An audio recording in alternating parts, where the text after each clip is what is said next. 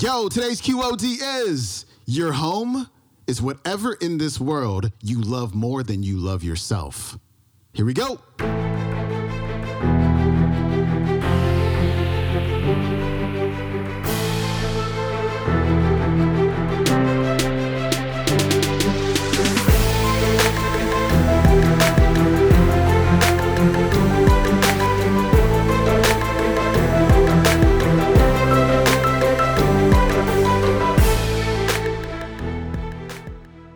Welcome back to the Quote of the Day Show. I'm your host, Sean Croxton of SeanCroxton.com. It's Throwback Thursday, and we are turning back that clock to episode number 150 and our feature speaker, Elizabeth Gilbert. Today, Elizabeth is talking about the realities of being an artist, of being a creator.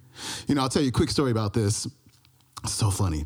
You know, I hosted Underground Wellness Radio for about 7 years, and then I took a year off, and I created a new podcast called the Sean Croxton Sessions, and I was interviewing personal development experts. And my first guest was Bob Proctor. This is episode number 001. And I do this interview with Bob, and I finished, and I was like, wow, I nailed that one. I think that might have been the best interview I've ever done before. And we released the episode, and everybody else loves it. Oh my gosh, that was the best interview ever. On and on and on and on, which is great. That's fantastic. Everybody loved it. I loved it. Bob loved it. He said it was the best interview he's ever had in 55 years. And after absorbing that, it goes from excitement, like, yeah, that was great, to, oh my God, that was great. And what I mean by that is it was episode number 1. It's like being a baseball player and hitting a grand slam on your first at-bat ever to win the game. And so I kept thinking to myself, how am I going to do this again in episode number 2 and number 3 and number 4? Like, did I hit peak podcast in episode number 1? But at the same time, there have been times where I've prepared for an interview, and it just fell flat. And it's just this weird conundrum, because when it falls flat, it feels bad. When it goes really well, it's exciting, but at the same time, it feels bad because you feel like the next one has to be just as good. And that is the reality of being an artist. But what keeps you going, and she's going to talk about this, is just the love of doing it, regardless of whether it fails or succeeds. Here's Elizabeth.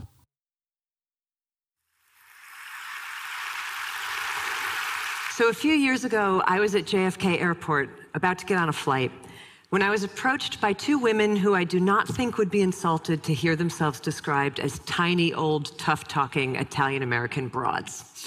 The taller one, is like up here, she comes marching up to me and she goes, honey, I gotta ask you something. You got something to do with that whole eat, pray, love thing that's been going on lately? And I said, yes, I did. And she smacks her friend and she goes, see, I told you, I said, that's that girl. That's that girl who wrote that book based on that movie. So that's who I am. And believe me, I'm extremely grateful to be that person, because that whole eat, pray, love thing was a huge break for me. But it also left me in a really tricky position moving forward as an author, trying to figure out how in the world I was ever going to write a book again that would ever please anybody. Because I knew well in advance that all of those people who had adored Eat, Pray, Love were going to be incredibly disappointed in whatever I wrote next, because it wasn't going to be Eat, Pray, Love. And all of those people who had hated Eat, Pray, Love were going to be incredibly disappointed in whatever I wrote next, because it would provide evidence that I still lived. So I knew that I had no way to win, and knowing that I had no way to win made me seriously consider for a while just quitting the game and moving to the country to raise corgis. But if I had done that, if I had given up writing, I would have lost my beloved vocation. So I knew that the task was that I had to find some way to gin up the inspiration to write the next book, regardless of its inevitable negative outcome. In other words, I had to find a way to make sure that my creativity survived its own success. And I did in the end find that inspiration, but I found it in the most unlikely and unexpected place. I found it in lessons that I had learned earlier in life about how creativity can survive its own failure.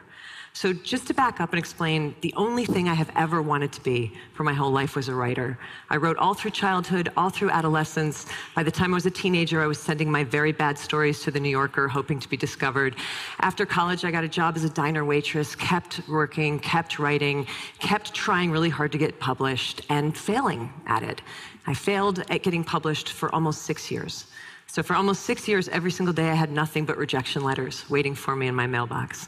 And it was devastating every single time. And every single time, I had to ask myself if I should just quit while I was behind and give up and spare myself this pain. But then I would find my resolve, and always in the same way, by saying, I'm not going to quit. I'm going home. You have to understand that for me, going home did not mean returning to my family's farm. For me, going home meant returning to the work of writing, because writing was my home. Because I loved writing more than I hated failing at writing, which is to say that I loved writing more than I loved my own ego, which is ultimately to say that I loved writing more than I loved myself. And that's how I pushed through it. But the weird thing is that 20 years later, during the crazy ride of Eat, Pray, Love, I found myself identifying all over again with that unpublished young diner waitress who I used to be, thinking about her constantly and feeling like I was her again, which made no rational sense whatsoever, because our lives could not have been more different. She had failed constantly. I had succeeded beyond my wildest expectation. We had nothing in common. Why did I suddenly feel like I was her all over again? And it was only when I was trying to unthread that I finally began to comprehend the strange and unlikely psychological connection in our lives between the way we experience great failure and the way we experience great success. So think of it like this. For most of your life, you live out your existence here in the middle of the chain of human experience, where everything is normal and reassuring and regular. But failure catapults you abruptly way out over here into the blinding darkness of disappointment. Success catapults you just as abruptly, but just as far, way out over here into the equally blinding glare of fame and recognition and praise. One of these fates is objectively seen by the world as bad, and the other one is objectively seen by the world as good. But your subconscious is completely incapable of discerning the difference between bad and good.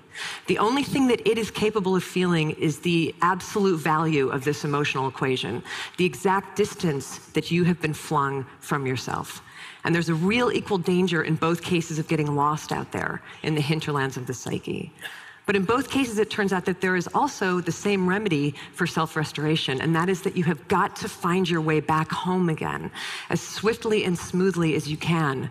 And if you're wondering what your home is, here's a hint. Your home is whatever in this world you love more than you love yourself. So that might be creativity, might be family, might be invention, adventure, faith, service, might be raising corgis. I don't know. Your home is that thing to which you can dedicate your energies with such singular devotion that the ultimate results become inconsequential. For me, that home has always been writing. So after the weird, disorienting success that I went through with Eat, Pray, Love, I realized that all I had to do was exactly the same thing that I used to have to do all the time when I was an equally disoriented failure. I had to get my ass back to work. And that's what I did. And that's how in 2010 I was able to publish the dreaded follow-up to Eat, Pray, Love. And you know what happened with that book? It bombed. And I was fine. Actually, I kind of felt bulletproof, because I knew that I had broken the spell and I had found my way back home to writing for the sheer devotion of it. And I stayed in my home of writing after that. And I wrote another book that just came out last year. And that one was really beautifully received, which is very nice, but not my point. My point is that I'm writing another one now.